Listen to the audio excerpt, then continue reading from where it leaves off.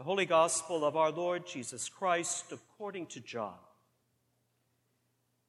Jesus told his disciples, "Do not let your hearts be troubled.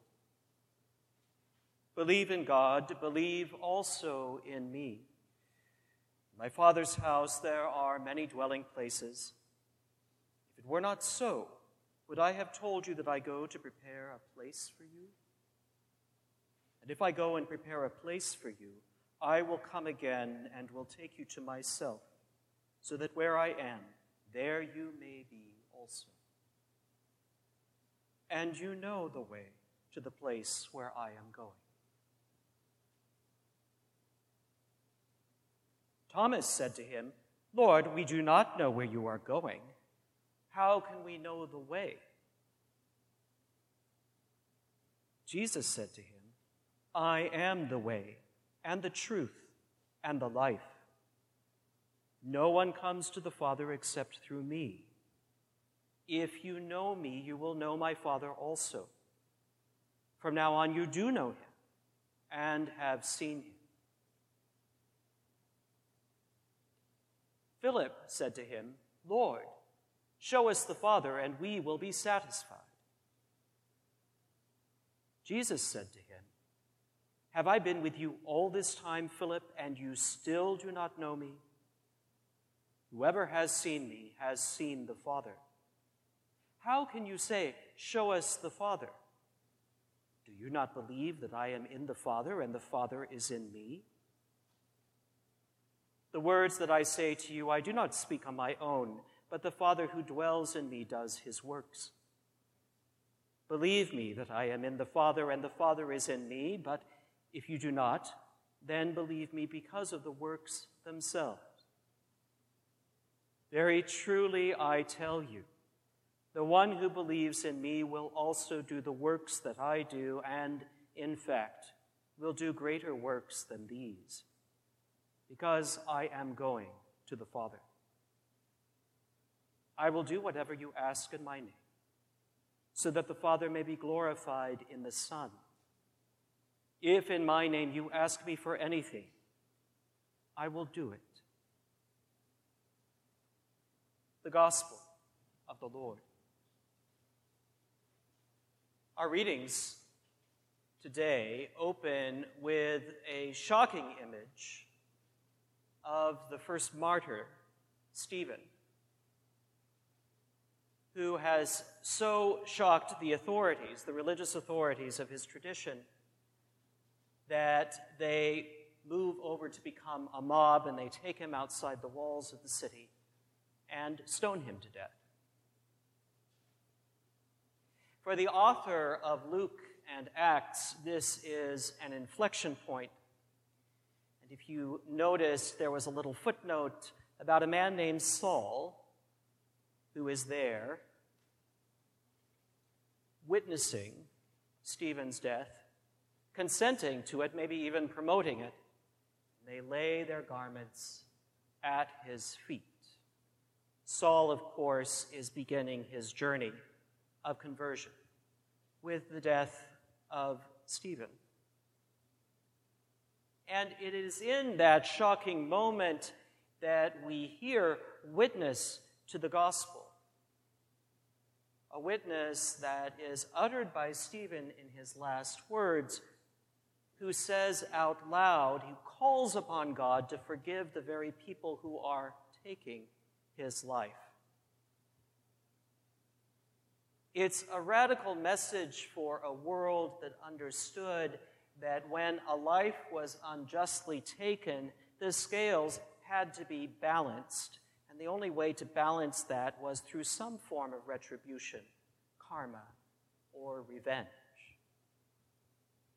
But that is precisely the opposite of what Stephen calls for. And in doing so, he is echoing Jesus' words from the cross.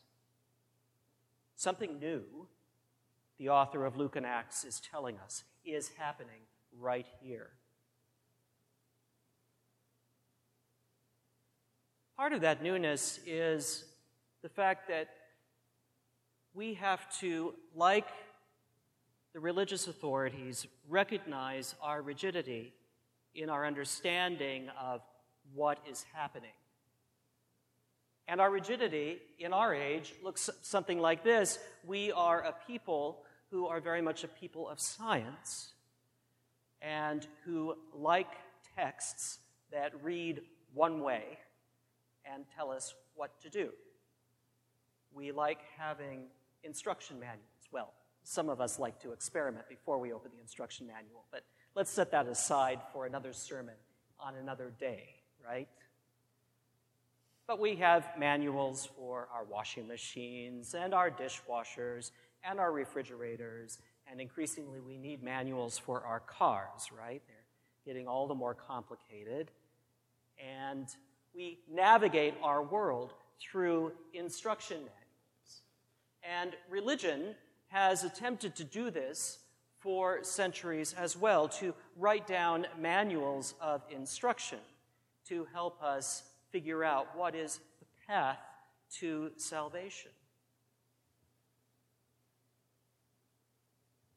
Our ancestors, however, recognized that true religion doesn't yield easily to instruction manuals. For any of you who have been parents or been in friendships or gotten married, you know that none of those relationships come with instruction manuals, as much as we would like them to. Right? As someone once said, we learn by doing.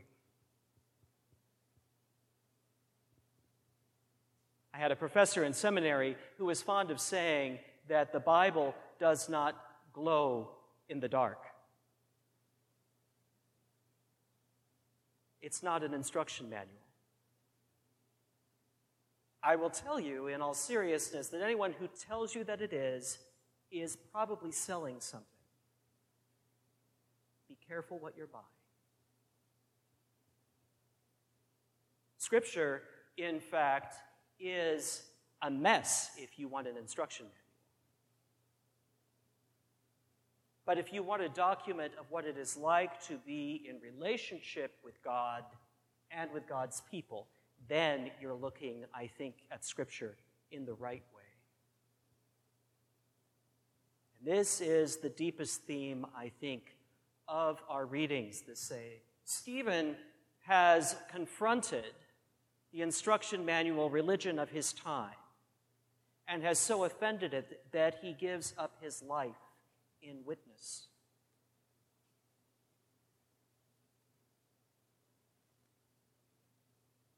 A few decades later, in the first century, we get this letter attributed to Peter, or maybe some of Peter's disciples. And there's a little bit of a joke going on in this reading, if you can believe it. Remember what the name Peter means? It means rock. The Greek is Petros. The Aramaic is Kephas. And if you remember, Jesus named Peter the rock. And upon this rock I will build my church. Although a probably better name for Peter is Rocky, because that's what relationship with him is like, right? That's part of the joke. Well, the author of the first letter of Peter extends the joke today by saying, not only am I a rock, but you are too. A living stone, a living rock.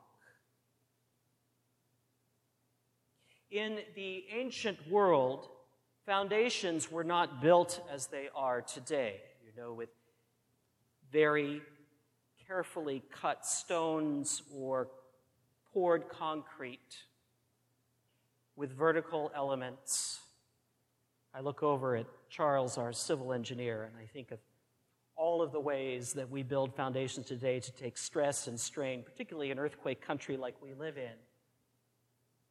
The foundations in the ancient world, though, were built much more like arches that were laid down horizontally. And what I mean by that is there was a cornerstone that was placed in one corner of where the building was to be, and all of the other stones were chosen and laid so that they would lean against the cornerstone and against each other. like an arch. You could think of the cornerstone as a keystone. That's the sense that the author of this letter wants us to understand, that we are living stones forming a foundation, and we all lean on each other, and all of us together lean on the cornerstone who is Christ. This is a living foundation, not designed on blueprints and carefully engineered, but a foundation of relationship. This is what Jesus is getting at in today's gospel. His followers are terribly anxious because he has talked about departing from them. In the cycle of our season, as we approach Pentecost, the language gets more and more about Christ's departure. Why? Well, John tells us elsewhere to make room for the coming of the Spirit. But in the moment, Jesus' followers find a great deal of anxiety in that. They worry what his departure might mean for them, for the other disciples, and for the future of this strange little faith they seem to have hatched together with Jesus' guidance.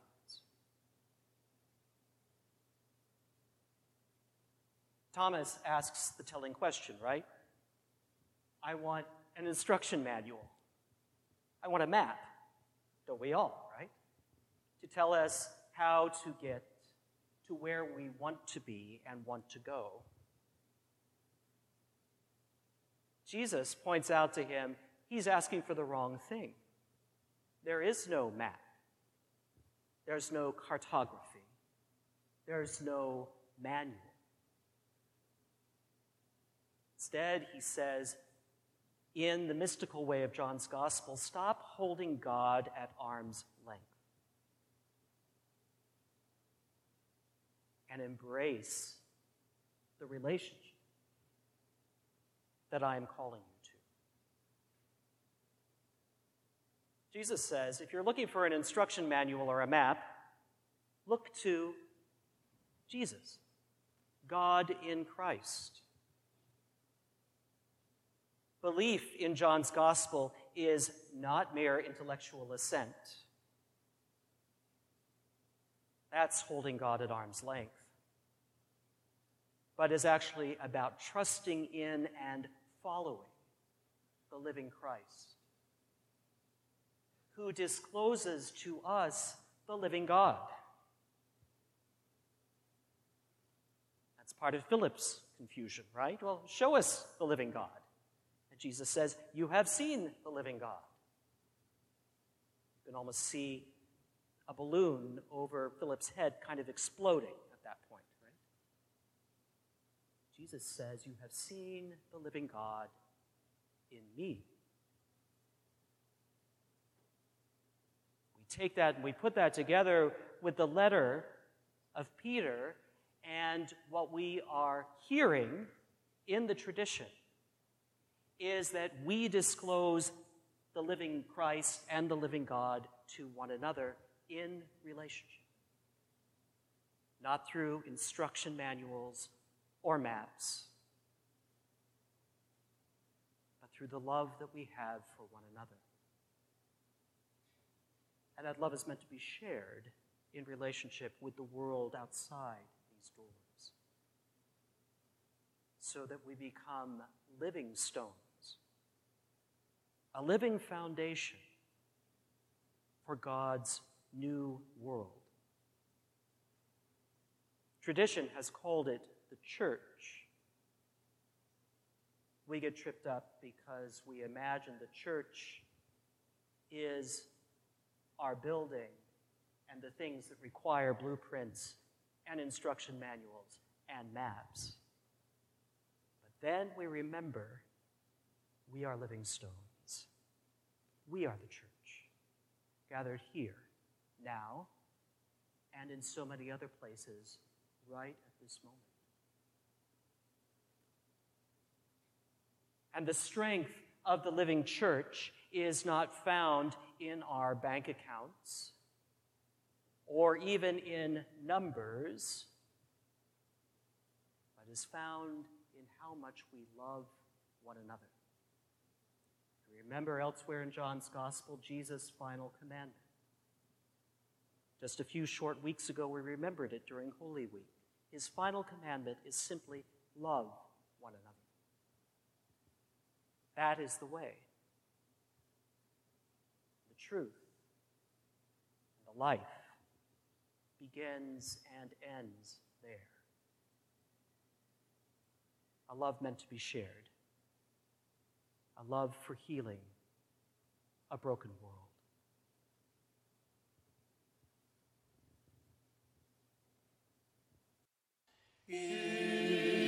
Thank you for listening to this sermon podcast from the Episcopal Church of Our Savior, Mill Valley, California.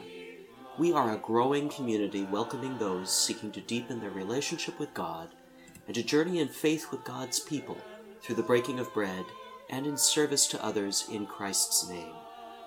You may reach us by phone at 415-388-1907, search for us online, or visit our website at oursaviormillvalley.org. We wish you God's peace, and we hope to greet you in person very soon.